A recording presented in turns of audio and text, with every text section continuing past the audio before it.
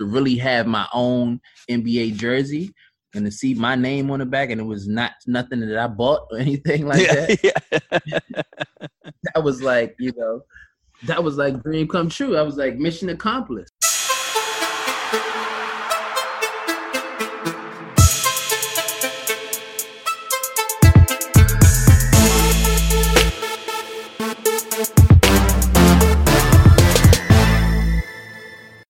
Welcome back to another episode of Mavs Archives, part of the Mavs Podcast Network. Today, I'm here with former Mav Chris Wright, who played with the Mavs in March of 2013 and is now playing professionally in Poland. So he's joining me all the way from London on his on a break during his season. Chris, how are you doing today? I'm great, Mike. Thanks for having me. I'm excited to be here and looking forward to the interview. Absolutely, and I'm excited to talk to you. Like I was telling you before we kicked off here, I haven't talked to too many Mavs of recent years, so that'll be it's something that I'm definitely excited about. I spent a lot of time talking to Mavs from some in the 80s, a lot of 90s Mavs, and then early 2000s. So this will definitely be kind of a treat for listeners, just hearing about more recent from a more recent Mav. But before we get into your Mavs experience, one thing that I really like to do is when I'm talking to a former Mav is just find out how they got started playing basketball. So I know you grew up in Maryland. What initially got you started playing the sport? Well, to start, I have an older brother. My brother is older than me, and he was, we're a sports family. My father played college football. Oh, cool. Where did your dad play? My dad played at Lafayette College in Pennsylvania. Cool. He played, in the 70s. He played in 73 to 77. He played there. So, just having that kind of background in my brother, I just wanted to do whatever my brother was doing at the time. He was a big-time athlete and was very competitive, and I just wanted to be like him. So initially it started with football, and then, we got into basketball, and I just love basketball right away. And I've been and also because of the area that we're in, being in the Maryland area, the PG County area, DMV, DC, Maryland, Virginia, Northern Virginia area is such a basketball dominant community that it's almost inevitable that most kids are going to play basketball. So that's kind of how I started. Everybody's dribbling basketball. Everybody's playing basketball. That's like the culture of what we do out there. So it was kind of something that was just going to happen naturally, organically. That makes sense. So did you grow up in the same basketball circles as like Kevin Durant, Michael Beasley in that area? Absolutely. I grew up with Kevin, Mike, Ty Lawson, Austin Freeman. Quinn Cook is like a little brother to me. We are from the same community, all from the same county. So we all grew up in the same gyms playing at the same time, like Nolan Smith, who's now a coach at Duke, Kendall Marshall. We all grew up. We had a really crazy crop of kids that were from the same community. So it always made for a good competition and fun times. That's really neat. Yeah, I was wondering that when I was doing a little bit of research on you, and I figured that you guys grew up in the same circles. Did you compete against any of them at the high school level? Yeah. Most of the guys I definitely competed against. Mike eventually, Kevin bounced around a lot. So Kevin, that's true. Yeah. So I didn't really get a chance to compete against Kevin. By the time he came back to Maryland, he played at Montrose, and Montrose was kind of an independent school. So they played just against at that time Bravis Vasquez, who played in the NBA, was on that team as well. Yeah, I remember him. He went to Maryland. Yeah, another great Maryland player, and then played in the NBA for a good time. They were kind of independent, so they just played against the top teams in the school, especially because they had Kevin. So they played against all the top programs in the country and all that stuff. So I didn't get a chance to play against him. But Nolan Smith, we were actually teammates in high school. Also, I played alongside Dante Cunningham that played in the NBA for some time. I played against Ty Lawson. We were in the same conference. Played against a couple other guys, and then not to mention guys that were younger than me that I didn't get a chance. Victor Oladipo is another guy that's from our area. So it was so many guys around that I'm sure I'm missing some that just slipped through. Rodney Magruder, who plays for the LA Clippers now. He's another one that I played against a lot. I literally played against him every year in high school. Yeah, so it's so many players and I'm sure as I keep thinking it more and Yeah. more. Man, that's really cool because, a lot of times when I'm talking to former players, I'll ask them about, a little bit about their high school experience and if they competed against any, other NBA players. And, sometimes the answer is no. But sometimes it's like maybe one or two. But I mean, I feel like you just named maybe like something like 7 or 10. So that's pretty cool. And that's just in the direct area that I'm from, that's not from any other counties or anything like that's from within like a 10-mile radius. That's really impressive. Trying to think if I know I've talked to any other players from that area. The only one, I mean, he's significantly older, but I did an episode with Walt Williams. Walt Williams is from. I'm from the same neighborhood Walt Williams is from. He's from Temple Hills. Oh, wow. Yeah, he was awesome. He played for the Mavs back in like 2003, but he was just a really fun guest, and I enjoyed watching him when he played here, and then even in his years prior to that, whenever I was able to catch any of his games on TV back on like the NBA on NBC days, I remember watching Walt Williams play. So Walt Williams is probably arguably the greatest University of Maryland player to ever step on the court. Yeah. Definitely. That's pretty cool. So I know you had a successful high school career. I found a list online of, all the parade All-Americans. I saw your second team along with James Harden and several other guys. You went to the McDonald's All-American game. And you also won the 3-point contest at the McDonald's weekend, correct? Yes. That's pretty cool. What was your whole McDonald's All-American experience like for you? It was great, man. It was different. It was a dream come true. As soon as you get there, you put your bag. Ours was in Louisville, Kentucky, and it was crazy to me. It just everything was happening so fast. You come in, you got to sign like 200 signatures, and you got to take all your pictures immediately. You get your McDonald's All-American bag, and it's just everybody, all the top talent around the country. By that time, everybody because you've been competing against everybody on the circuit. It's a good time to be around. But some of the West Coast guys, you don't know because maybe they're on some other circuits or they're late bloomers or whatever it may be. Some guys you just don't know. Like I didn't know James Harden before the McDonald's All-American game. I didn't know. I knew who Kevin Love was. I knew Kyle Singler, a couple other guys because they were on the Nike circuit. But James, I don't think he was on the Nike circuit. I'm not sure. So it was just a great experience, man. Just beating all those, just being around those guys. A lot of them, a lot of them you're friends with already. That's the beauty of the game and how it's evolved. But it was very it's a very prestigious thing to be a part of as a high school athlete. And you obviously got to do the Ronald McDonald House, and you have a lot of little things that you have to meet and do. And you meet a lot of great players, and then also meeting the older committee. Morgan Wooten, who was a legendary, who rest in peace, who just passed away, I think a year ago or so.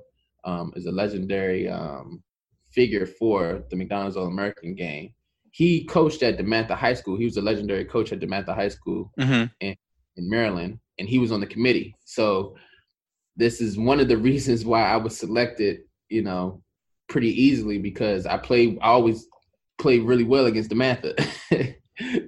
And he saw that, and I was able to, and I was there with him. So it was just a great experience, man. One of my teammates, my college teammates, Austin Freeman, was there with me as well. Nolan Smith was there, Jared Bayless, Derrick Rose, and Nick Calathis. It was a slew of talent. Kevin Love, Mike Beasley.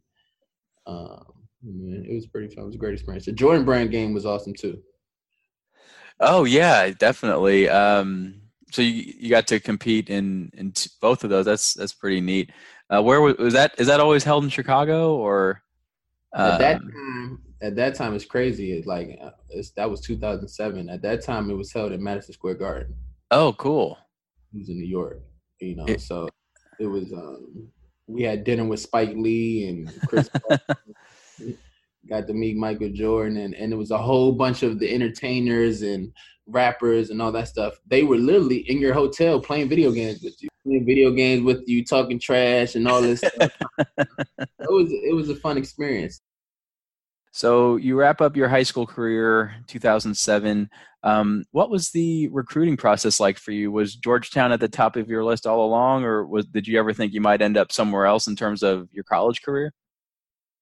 My recruiting was pretty wild because I originally committed to North Carolina State going into my junior year. Archie Miller, who is now the head coach at Indiana, recruited me heavily at NC State. And Herb Sendek, who became James Harden's coach at Arizona State, was my coach, who was a coach at North Carolina State. And Cedric Simmons was there. I don't know if you remember him, Cedric Simmons. They had some other play. Julius Hodge was a big name at the time. I remember Julius Hodge because I know he played for the Nuggets for a little while. Yes. Yeah. Cedric Simmons played for the Hornets. Okay.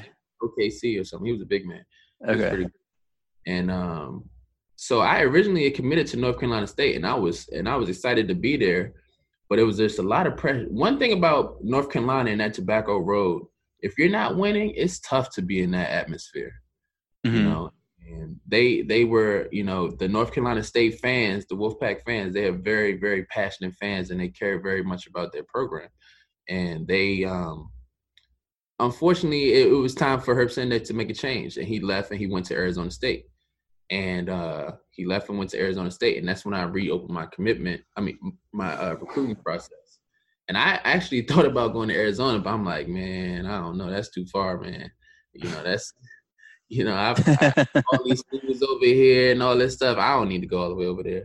So I opened my recruiting up, and it basically came down to Villanova, Wake Forest, and Georgetown.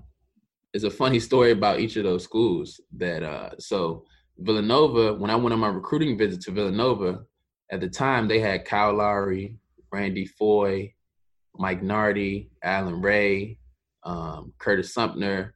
They had a great team. Mm-hmm. And I saw Randy Foye against Oklahoma score 40 points on my visit. I remember that. Oh, wow. And I'm like, and my dad, he couldn't make the trip with us. I think my brother had I think he had a game or something like that, or something was going on. And it was just me and my mother. And I remember I was like, yo, I'm about to commit right now. I love the way they play. They play fast. He lets the guards go. Jay Wright was there. Jay Wright is a great personality. He has all the charisma. You don't even know he's finessing you, and he's finessing you. Jay Wright is the man.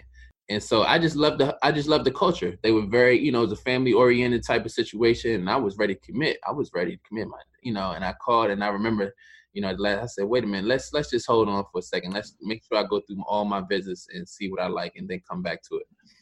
And Jay Wright told me, I never forget this, and Jay Wright was like, look, Chris, I don't know, I see that you want to commit. If you want to commit, I advise you to pull the trigger on that, because I think I'm going to have a kid that's coming in tomorrow, the next day after me, that's going to commit on the spot. And I'm like, but I really was intrigued by Wake Forest, and I was intrigued by Georgetown. And I didn't pull the trigger, and Corey Fisher committed the next day. Oh, wow. So Wake Forest, that's crazy, right? Yeah, that is. Yeah, so Wake Forest, the same thing kind of happened. And that time, Skip Prosser, rest in peace, was still alive. And I hit it off with Skip Prosser. Skip Prosser was a great guy. And they had Ish Smith, who's still in the NBA now. Mm-hmm. He was there. He is a great guy. He was, he was like, come on, Chris, commit, da-da-da. James Johnson, who plays in the NBA now, was committed that day when we got there on the visit. Like, yo, we're just waiting on you to commit. We're just waiting on you to commit and all this stuff. And I was like, man, I still got one more visit. I want to take this Georgetown visit and all this stuff. And they was like, all right, but listen, man, we want you here. We want you here and all this. And Skip Prosser basically said the same thing Jay Wright said. He said, if you don't commit today, I think this guy that's coming in from Indianapolis is going to commit tomorrow. And that was Jeff Teague. And wow. And he committed the next day, Yeah. So, and then at the same time, I still had the very strong consideration, and I forgot to mention, North Carolina State was still heavily in the picture because they signed Sidney Lowe as the head coach, and I love Sidney Lowe. He was a great he was on me, and it really came down to those 4 schools. Mm-hmm. And I can honestly say Sidney Lowe was probably who I had the best relationship with at NC State. I just didn't see I just didn't feel the pieces were there. And then when it came down to it at the time, Georgetown was home. It was a chance for me to come home. It was a chance for me to stay home. It was a chance for me to play in front of my family. It was a chance for us to make a Final Four run because they had just went to the Final Four the year before with Jeff Green and Roy Hibbert and that group of guys. And Roy Hibbert was coming back. Jeff decided to go to the NBA. So it was a great opportunity, and I was home, and the buzz in the city was crazy. I was coming off a great high school career. I literally would have to go like 5 miles away from my high school. That's what it came down to, and that's how inevitably I chose Georgetown. And I just wanted to be – I knew the culture and the history of Georgetown, and I wanted to be a part of it. And that's how I ended up choosing Georgetown. That's really neat. Yeah, obviously you made a great choice. I know you had a great 4-year career there. Had some great games. I'm not a huge college basketball fan. I keep an eye on it a little bit throughout the year, but not too terribly close. Are there any particular memories about your college career that stick out more than anything else? A singular game or anything like that? But Syracuse, man, anytime we went to Syracuse, played at Syracuse or played them in the Big East tournament, we lost 2 times in the Big East finals. Once to West Virginia and once to Pittsburgh. And during that time, which I call the old Big East. Was this the DeJuan Blair Pittsburgh teams? This is DeJuan Blair, Sam Young, Levance, that team, those teams. Brad Wanamaker, those were tough, physical, athletic, talented teams. And Jamie Dixon was the head coach. That Big East, we would have probably 10 teams that go to the tournament every year. And it was crazy. So every game you playing against UConn, Pittsburgh, UConn with Kemba Walker, Hasheem Thabeet, and AJ Price, and Stanley Robinson, Jerome Dyson. Then you got Pittsburgh the next day with DeJuan Blair and Sam Young and those guys. And then you got Syracuse with Dante Green and Johnny Flynn and Wes Johnson, those guys. Then you got that's crazy. Goes on and on. Louisville and the talent they had over there, the talent that was at I know I'm missing some team. I said Pittsburgh, Georgetown, Villanova, not to mention Villanova, and they had Scotty Reynolds and all their crew. Every game was highly intense, highly competitive, and very important. It's like it was a really dynamic situation to be in when you see it now, when you see the Big East now compared to what it was now. The Big East now is still very strong and has some good teams in it, has some really good teams in it. And I love the competition that's in the Big East. They play hard, and I love it. But it's just completely different from when I was there, and the level of teams it was tough, man. Every night was tough. I mean, you think South Florida is an easy game. They got Dominic Jones, who's the leading scorer in the league, and he played for the Mavs. Yes, he did. Yeah, he did. He was the man. And he's a tough cover. If guarding him was not easy. Providence had Marshawn Brooks. It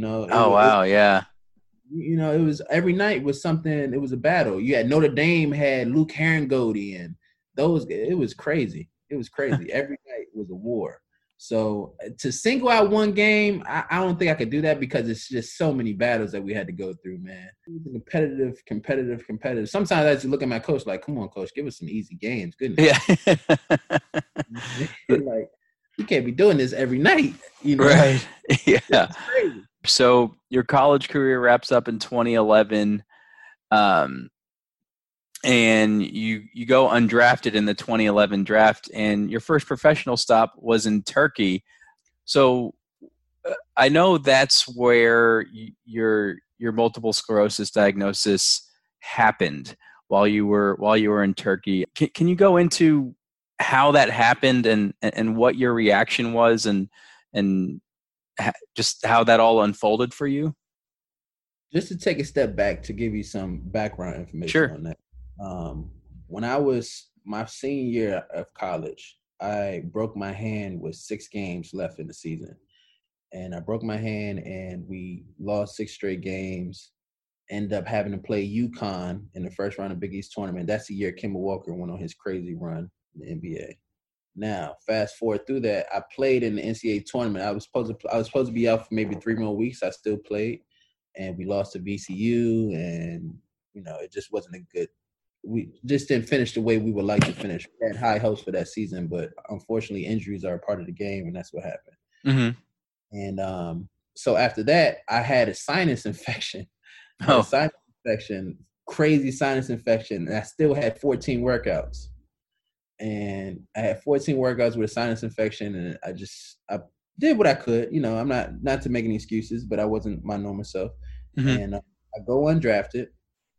That's the year of the NBA lockout. Yes, that's right. So there's no summer league. There's no camps you can go to. There's no discussion. That's what NBA lockout. There's no discussion after the draft happens on, I think, June 25th. Then after that time, until further notice, there is no communication from any NBA representatives and agents and players and anything. There's nothing. Everything is caught. That's when LeBron and all these high profile guys started playing in these crazy pickup games over the summer. Mm-hmm. And so during that time, it was not my plan to go overseas. I wasn't, if I didn't get drafted, which I was hoping to get drafted. If I didn't get drafted, then I was going to go, summer league. I had an opportunity and see what I can get in the training camp. If not training camp, then do the G League, mm-hmm. which is not the league, and try to work my way up into the NBA. But I didn't even, it's crazy. I didn't even get that opportunity coming out of college because of the lockout. So when the lockout happens, everybody in the NBA, a lot of guys, not everybody, it's a lot of guys starting to go overseas because they want to play. So it's like Darren Williams goes overseas, Ty Lawson going overseas. Yeah, I remember that. So jobs are very, very few and far between. And now you've been through your whole life. Now it's time to make some money. You want to make some money, and you want to play and all this stuff. You got an opportunity to become a professional. Now that's looking like really small window. So it was a very, very, very interesting time period when I came out of college. Mm-hmm. It was very fragile, to say the least. And so when I got a job to Turkey, making good money, I'm like, okay, might as well take it. It was in the middle of nowhere, Turkey. It was in Edirne, Turkey, which is right on the border of Bulgaria, and it was in a small city, but it was a top level Turkey ball, and it seemed like a good situation at the time because there was no NBA. So I went out there. I had a crazy coach, man, crazy coach. He was a nut job, like he just. He was on me from day one. I've never had issues with coaches in my life. Point guards usually are an extension of coaches. I've never had an issue with a coach. I'm always usually on the same page with a coach. This guy I was like his worst nightmare. I'm like, okay. And so what happens is the season just goes crazy. And it's a lot of ups and downs and da-da-da-da. And I start off the season really well. And I actually hit a game winner in my first professional game. I hit a game that's neat. Yeah. And then like 5 games later, I'm playing well, and I'm averaging maybe 16 points and 6 assists or something like that. And, we're a surprise team. We beat some teams that we weren't supposed to beat. And this is kind of the first roller coaster of the season that really kind of, was contribution to me having multiple sclerosis, I think. Because it's a stress disorder, like anything. When stress accumulates, all your body breaks down. Your body breaks down and things happen. My coach called me into his office, like, Chris, I want to talk to you. He was like, I don't like the way you're playing. And meanwhile, we're a surprise team right now. We're probably 3-4-2 or something like that. We're doing much better than expected. Mm-hmm. And I don't like the way you're playing. I don't like what you're doing. And I think you need to shoot the ball less. And I think you need to get your teammates more involved. But, 6 assists may be a little bit too high. I think you're using the ball too much. Your ball usage it's a little too high. That was kind of the vernacular. I'm not saying it verbatim, but that's kind of Yeah. I'm like, what? Okay. You know what I'm saying? So we play against a team called Tofash, and they had their point guard. I don't know if you remember Ronald Steele. Ronald Steele played at Alabama. I don't recognize that name now. Ronald Steele was a big-time player at Alabama. He was a point guard. Probably should have left after his first or second year, and then he had some injuries. And we playing against him, and it was actually the same team that we played my first game of the season that I hit the game winner on. And I'm going through the game, and he's like, "Yo, what's up, man? Why you not being aggressive there?" I was like, "The coach, say he wants me. This how he wants me to play. So, I'm doing what the coach is saying, man." He's like, "Well, thanks a lot." He said, you helped me out today. I'm like, "I know I am." And so we ended up losing the game by like 4 points. The coach comes in the locker room and says, "Hey, everybody, good job today except for Chris. Chris didn't want to play today. Chris didn't want to shoot. Chris didn't want to be aggressive today. Chris didn't really get his teammates involved. So when you get back, you got to shoot 3,000 shots." Wow. Now, let me tell you, we are probably 8 hours away from our home. And we drove there because the coach doesn't like flying. So the game is in the evening now. So we drive back in the middle of the night. So we get back probably 4 or 5. I mean, the game's probably like 4 or 5 in the afternoon. And so we probably get back, I don't know, in the middle of the night sometime. I had to stay there and shoot 3,000 shots. 3,000 shots. One of the assistant coaches in the middle of the night after getting off the bus. 3,000, not 1,000, 2,000, 3,000 shots. And I have teammates that can attest to this. So things like that, I think eventually matriculated and compounded to a lot of stress that I was going through. And just being on my own for the first time in my my career and my life. And and one day I was shooting before practice, getting some extra shots up, and then I just noticed like it was a tingling sensation in my right hand, and then it just flowed through my right body, and then next thing I know, I felt I couldn't feel anything on the complete right side of my body from my feet up to my shoulders. I'm touching myself and I couldn't feel it. And it was alarming. It was an alarming time. It was an alarming situation. I told the coach, and okay, sit out of practice today. And then the next day is when I went to the doctor, and they said, they actually told me just take the day off and see how you feel tomorrow. And the next day when I tried to get out of the bed, I could not get out of the bed. I forgot about it, tried to stand up, and I collapsed to the floor. And I fell to the floor, and I literally couldn't walk. I had to over to a phone and call one of my teammates to come and help me because I couldn't pick my feet up. Couldn't pick my feet up. I didn't have the strength. I couldn't even. Basically, it's you telling your body to do certain things. Like right now, you can tell your foot to move, or you can just move your foot and stuff like that. I couldn't do that. It was a disconnect there, and so when they took me into the doctor again, they told me something that nothing was wrong, and I'm like, I came in here in a wheelchair. You keep telling me nothing is wrong. So I went on a little rant. Went a little crazy to get some okay we'll and then they sent me to a specialist in Istanbul, and that's when I was clinically diagnosed with sclerosis. Wow. Yeah. And that's how it happened. So then that ended my first season, and to be honest, when the doctor came in and told me that I had multiple sclerosis, I was like, what is that? I had no idea what it was. You know what I'm saying? Mm-hmm. Like, multiple sclerosis. But I don't even understand what that is. I don't even know what that is. I'm like, is that some? I didn't know what it was. I didn't know what was going on. And then I looked it up on the internet. I'm like, wow, this is pretty intense. And so it was just shocking. But I was never really scared. I was more just shocked. Like, how can this be that I have multiple sclerosis if I'm running and jumping just yesterday, perfectly normal? And so that was my initial thought process on what happened. Yeah, thank you for sharing your story behind that. I'd read a little bit about your experience with it online in preparation for our interview today, but I didn't read all of that. So that was thank you for going into detail about that. So that happens while you're in Turkey. and then at one point, some doctors were telling you that you weren't going to be able to play again, correct? Several doctors, about 3 or 4 doctors, told me that I wouldn't be able to play.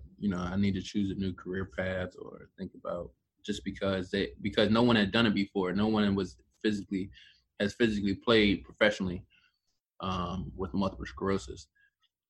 So there was a little bit of uncertainty on if that was a possibility, if I would be able to, my body would hold up, and if I would be able to go through the rigors of a season while being having multiple sclerosis. And mine was severe because you're clinically diagnosed with what they call lesions. Mm-hmm. And lesions can be in your brain, or it can be on your spine.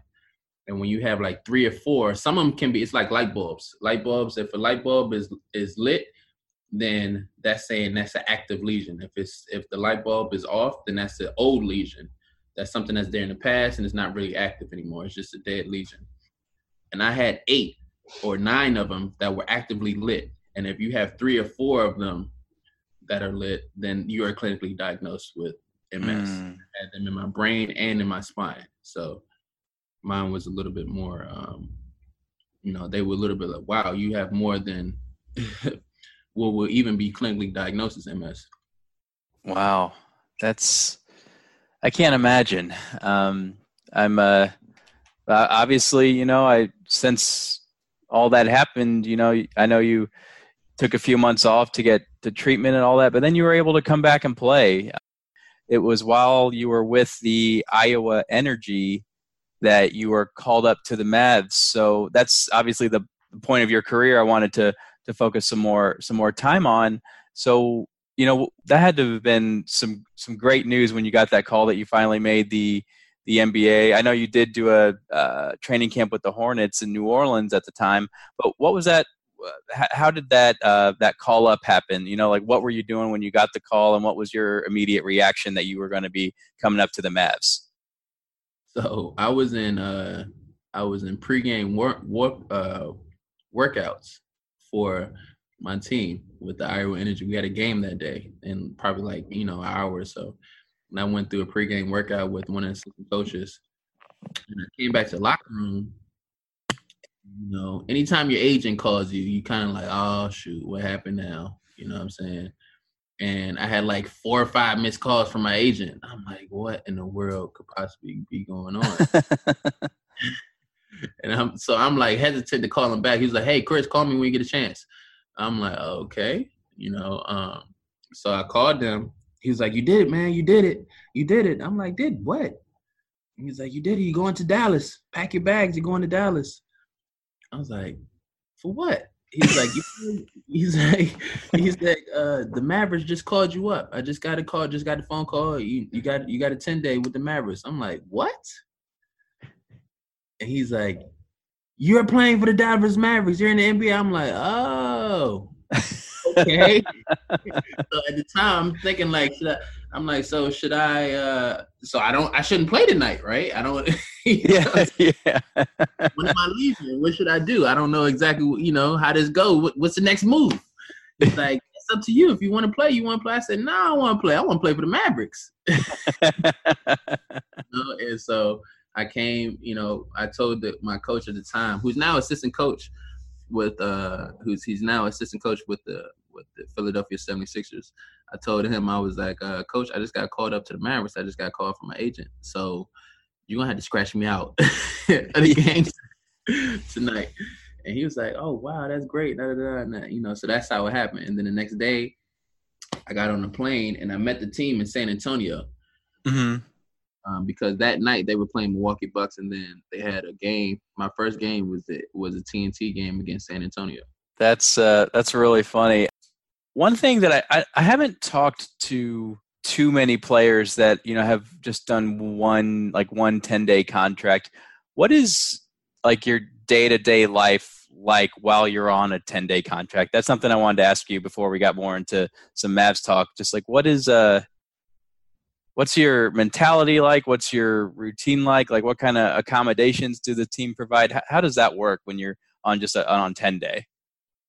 Well, they put me in a hotel, not far from the gym. It was nice. I mean, my whole thing coming into the process was like, if you get in the game, give the ball to Dirk. Yeah. That was my whole philosophy. Yeah. And live in the gym till further notice. For me, it was a dream come true, especially at the time that, dealing with all the stuff that I was dealing with. I was so excited to be there. I didn't care if I got another 10-day. I didn't care if I got another day. I just wanted my jersey. I wanted my locker. And I was finally able to say that I had played in the NBA. You know what I'm saying? That was my dream. So I wasn't going to do anything at that time to mess it up. I was literally in the gym probably 4 times a day, because they told us that we can have a fob, and you can get the Mavs locker room, you can get in the locker room, and then you can get on the practice court. So I was on the court all the time. Darryl Armstrong can attest to that. I was literally in the gym, just working on my game, And then after the games, if you don't play, it's a rule. If you don't play like more than 15 minutes or so, you got to do like some extra cardio after the game and stuff like that. Which is cool. Wow. Yeah, I had no problem with you doing sprints and all that stuff. But I didn't care. I just wanted to be in the gym anyway. I'm a gym rat as it is. I'm a basketball fanatic. You know what I'm saying? I love the game. So finally being at that level and being able to have my own jersey with my own name. I've always made customs, it was always a thing. My pops would always give me NBA jerseys. I was a big Allen Iverson fan, so I would put Wright on the back and stuff like that. To really have my own NBA jersey and to see my name on the back, and it was nothing that I bought or anything like that. Yeah. That was like, that was like dream come true. I was like mission accomplished, especially now with everything that I'm going through. So, I was excited. I was happy. I was grateful. And I was proud of myself for sticking with it. Absolutely. That must have been a dream come true, like you said, which is really cool that it happened here. So, you were only here for that brief period of time, but, what were your impressions of guys like Rick Carlisle or Dirk or Vince Carter, who was a Mav at the time? All those guys. Rick Carlisle was very, very stern guy. He obviously knew the game. He used a lot of timeouts. That's one thing I remember. He used a lot. Anytime I feel like they'll score 4 points in a row or something like that, he's calling timeout. That's one thing I do remember. He uses timeouts really well. I think Dirk was one of the greatest people to have come across because he was so, to be such a mega star and to be so down to earth. Was crazy to me. You know what I'm saying? He sees me in the gym. He's like, all right, come on, Chris, let's play horse. Let's play first person make 5 threes and stuff like that. Dirk was just a really nice guy. And he was like, he was like, when he first found out, he said, oh, you from DC? Oh, I love DC. DC is one of my favorite places that we go and visit. Vince Carter was great. He was always trying to help me and always just trying to show me, just tell me things. And he was just there was such great people. That's what I liked most about it. Like, it wasn't like, sometimes you may come into an organization or come around new people and feel nervous. They make you feel right at home. Mark Cuban walked up to me the first time he said, hey, Chris, welcome to Dallas. Happy to have you here. Congratulations and all that stuff. So it was like, it was crazy to me. I'm like, these people are multi-millionaires, 10-time all-stars and all this stuff. And they treat me as an equal, So, I was really pleased and happy to know that, despite all the accolades and all the amount of money that they have attained, they were still very humble and down-to-earth people. And I can literally say that across the board, from Sean Marion to Vince Carter to Dirk Nowitzki to Mike James to Elton Brand. They were all – Jay Crowder was a good guy, man. They were all great people. Rick Carlisle was a great guy. DA is probably the funniest guy I've come across in my life. So it was. I enjoyed my time there, and it felt longer than 10 days because I was just so involved. And we had a lot of games in those 10 days, to be honest. Like we played Atlanta, we played Brooklyn, we played Oklahoma City, we played. We played the Celtics, I think. We had so many games in those days.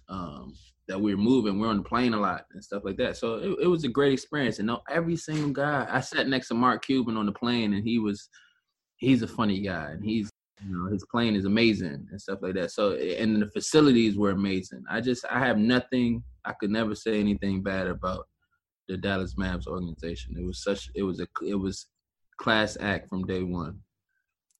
Well, that's really cool to hear. And I think you've shared similar, I've heard things like that from other guys that came here maybe just for a short period of time, whether it was a couple 10 days or just a season or something, but everyone seems to have really positive things to say. I did want to ask you about your first game against the Cavs.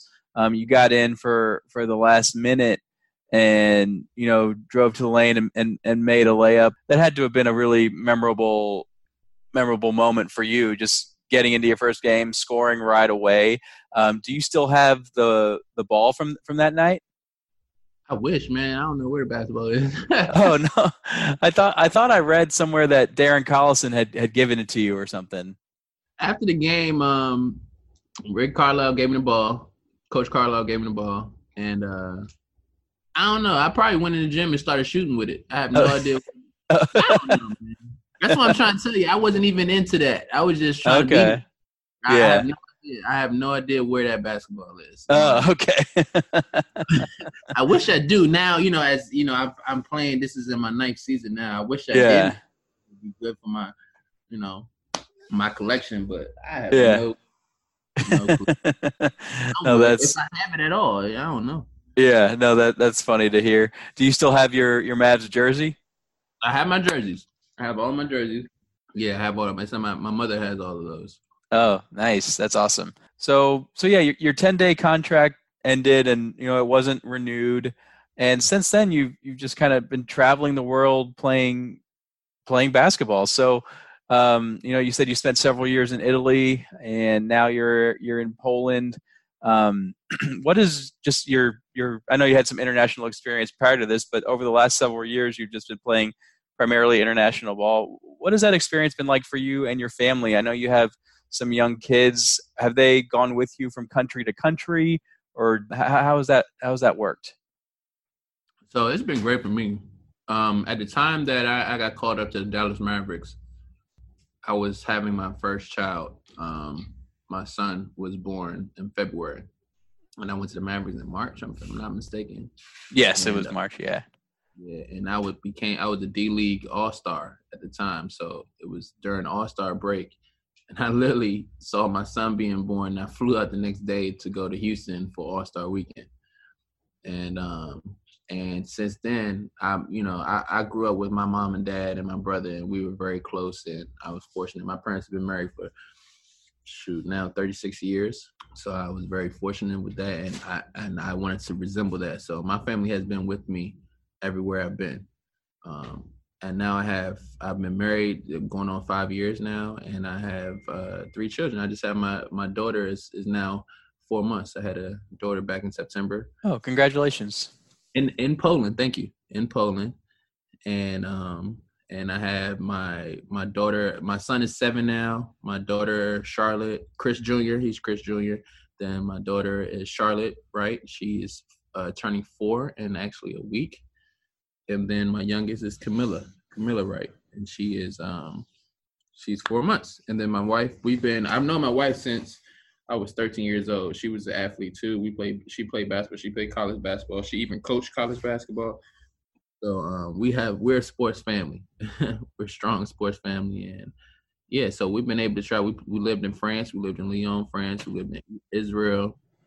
We lived in Italy for 5 years, and now we're in Poland. So yeah, I've been blessed to have been able to keep my family together and move around with them and expose them to different cultures and different people and different languages. Absolutely. Would you say your kids are like bilingual, or maybe your son since he's older? My son understands Italian a lot. Yeah. He understands Italian a lot. My daughter does as well. And it's crazy. My daughter now, since we've been in Poland, she understands Polish. Wow. Like, what? I still don't know. I barely know how to say hi. You know? So, it's crazy. It's crazy what kids pick up on and how quickly they process, different information and how their brains work. But yeah, my kids definitely talk like English like they're Italian. Like they're Italian. They even say "Mamma Mia" and all that stuff. So it's funny. But no, they definitely, probably if I was to go back to Italy for another year, they would my son would probably be speaking Italian pretty easily. Wow. So that's another reason why, speaking just going off topic a little bit about the Kobe Bryant situation kind of hit so hard because we've been in Italy. And if you know anything about Italians, they're very passionate, and you can tell that Kobe experienced Italy through and through. Italy runs through him, you can tell. And his father was a professional basketball player. As playing in some of these cities, you hear all these stories about Kobe Bryant and how he was as a young kid, and about him, how he was running around in these gyms and stuff like that. And I started thinking about my son. I'm like, dang, that sounds like my son. And so it kind of hit home. Kobe Bryant, and Italy is always going to be a special place for us. Oh yeah, I can imagine. And yeah, that was a really sad situation several weeks ago when that happened. I just got a few more questions for you, not too many. And thank you for your time, Chris. I've really enjoyed this and learning more about you. So how much is multiple sclerosis still something you're dealing with, or is it in remission? Like, how much of a impact is it having on your career today? It has its ups and downs. It has its good days and bad days, like anything else. I think one thing for me is that there was nobody before me, so I'm the blueprint. I'm the blueprint on how to handle this, how to handle the good days, how to handle the bad days. Mm-hmm. But for the most part, I would say just being so active and literally your mental, controlling your mind and having a positive outlook on things has played a major role for me. Also, changing my diet. I went more to a plant-based diet. I don't eat meat. I don't eat pork. I don't eat anything like that. I try to limit my dairy. Mm-hmm. Stuff like that. So that has helped me tremendously. It's given me more energy. Finding protein in other foods and stuff like that, and mushrooms and chickpeas and nuts and berries and stuff like that has helped me tremendously. And just managing my lifestyle, managing stress levels and stuff like that. In terms of remission, yeah, it's in remission until you have another episode. Right. So yeah, it's in remission until something happens. And that's pretty much what goes on. But a lot of times you never know when things are going to happen. So it comes on sporadically. So I deal with it the best I can, and for the most part, I've been doing pretty well. I had too many episodes since my initial episode, so I've been blessed. No, that's good to hear. Now, I did come across something online yesterday, and I was trying to find it again. You do host some MS-related like charity events or speaking engagements like that. Is that something you do back in the DC area in the off season, or is it an annual thing? I did read something like that. Yeah, I had a charity game, and I had a bowling event that I had, and then I also donated some money to a couple causes out here that I raised from my foundation, and so yeah, I do try to do things to help people and to keep the awareness of multiple sclerosis alive, because there is a lot of people that just don't know about the condition. There's a lot of other conditions that get a lot of awareness, and rightfully so. It's just that a lot of people are not aware of multiple sclerosis and the effects it has, and how it can probably be in remission in a lot of people that just have no idea. Wow. So, and that's what's scary about it. Like, you think sometimes, oh, my foot fell asleep when I'm just sitting here. That can be a sign of multiple sclerosis. It's a lot of different triggers that can show up, and it's different in each person. Yeah, I try to do my part. In trying to help and lately in the last couple of years, I haven't been able to as much, just because I've been very, very busy and trying to do things in the past couple of years, and having kids kind of takes a toll on that as well. Oh, I can imagine. I've just got the one, but he definitely takes up a lot of our time, but it's still pretty great. but I definitely, it's part of my mission is to help others and be an outlet and some type of inspiration for others that are dealing with similar conditions. So yeah, I do things. I have a foundation, and it's CW Foundation, and we look to help out and be an outlet for people. Well, that's really great to hear, and I'm glad to hear that your treatment goes well, and you haven't had too many episodes, and you're still able to play the game you love at a really high level. So that really makes me happy to hear that. I've just got one final question for you, and This is usually how I like to end these conversations. So what I'm looking at right now is the box score from the first game you played with the Mavs. I'm just looking at the Mavs portion of it only. There's 12 names on it from guys that played in that game along with you, including you. I wanted to see if you could name the other 11 from everyone else that played that night on the Mavs. On the Mavs? Yeah. Darren Collison, Jay Crowder, Brandon Wright, Sean Marion, Mike James. Yeah, Marion, it looks like did not play that night, but I mean, he was on the team, obviously, but yeah. Yeah, Sean Marion didn't play. Did Rodrigo Bois play? He did. Okay. Then you got did EB play? Elton Brand play? He did. Okay. Dirk played. Yes, he did. What's that? That's 8 right there, right? Okay, who am I missing? Anthony Morrow. He did not play that night. Amo didn't play? Okay. He surprisingly didn't play that much while he was here. I remember being excited when we acquired him, and he just, for whatever reason, never really cracked the rotation. And then he went, so.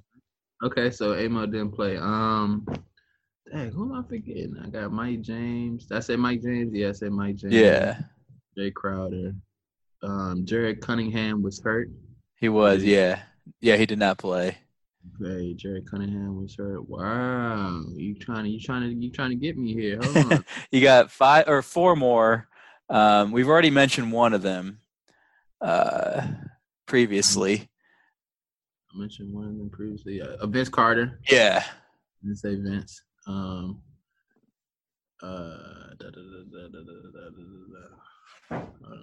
Then 3 more.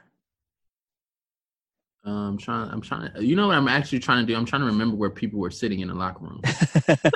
That's usually I hear that a lot actually from whenever I do a little quiz. Usually, if the guy's here with the whole season, I'll just ask them to name like the roster for that season. But for you, I thought maybe your first game. Let me see. Hold on. I almost got it. There was one guy, he may have been like in your high school class and a pretty big name. Oh, my guy, OJ. Yeah, there you go. Yeah, Mayor. Yeah. That's my man. That was my high school class. Yeah. Yeah. Oh, Sarge. Yes. Sarge. Yep. And then just one more. And this guy actually, he did make one All-Star game in his career. He made an All-Star game in his career. Mike James, this is Stark, this is Spence, this Brand, he made an All-Star game in his career, and I'm missing him. You might not know. I think he's a forgotten All-Star, but he did make one. Is there any other hints that you can give me? I don't want you to give me the name. He was a center. Haywood? Haywood wasn't on the team. No, not Haywood. No. He was a center. Yep. He played his college ball somewhere in Michigan. Maybe like, I'm not exactly sure where it was. I know it was in Michigan. That was 2013, right? Yeah, 2013. He was an All-Star in 2010, so he wasn't an All-Star that year. And I could tell you the team he spent most of his career with. It was not Dallas. It was with the Clippers for several years. I said Elton Brand already. Yeah, you did. Okay. He was a teammate of Elton Brand's. He only played 5 minutes in the game that night. He's probably the funniest German I've ever met. Chris Kaman. Yes, Chris Kaman. Yes, I remember that. I remember he was a funny dude. Yeah. Yeah, Chris Kaman. Okay, yeah, I got it. Yeah. Well, Yeah, that's usually how I like to end these. So, I just want to say thanks, Chris. You were so responsive, but when I reached out, I mean, we got this all coordinated in like 2 days, which was awesome. So I really appreciate you giving me your time today.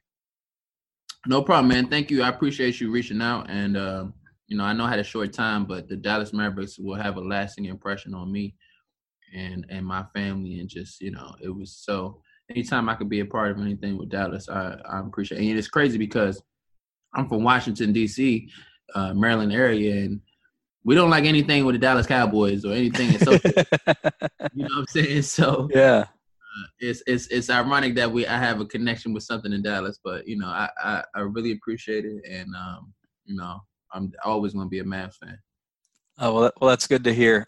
So, all right. Well, I hope you enjoy the rest of the break from your season, and good luck the rest of the season in Poland. I wish you and your family nothing but the best.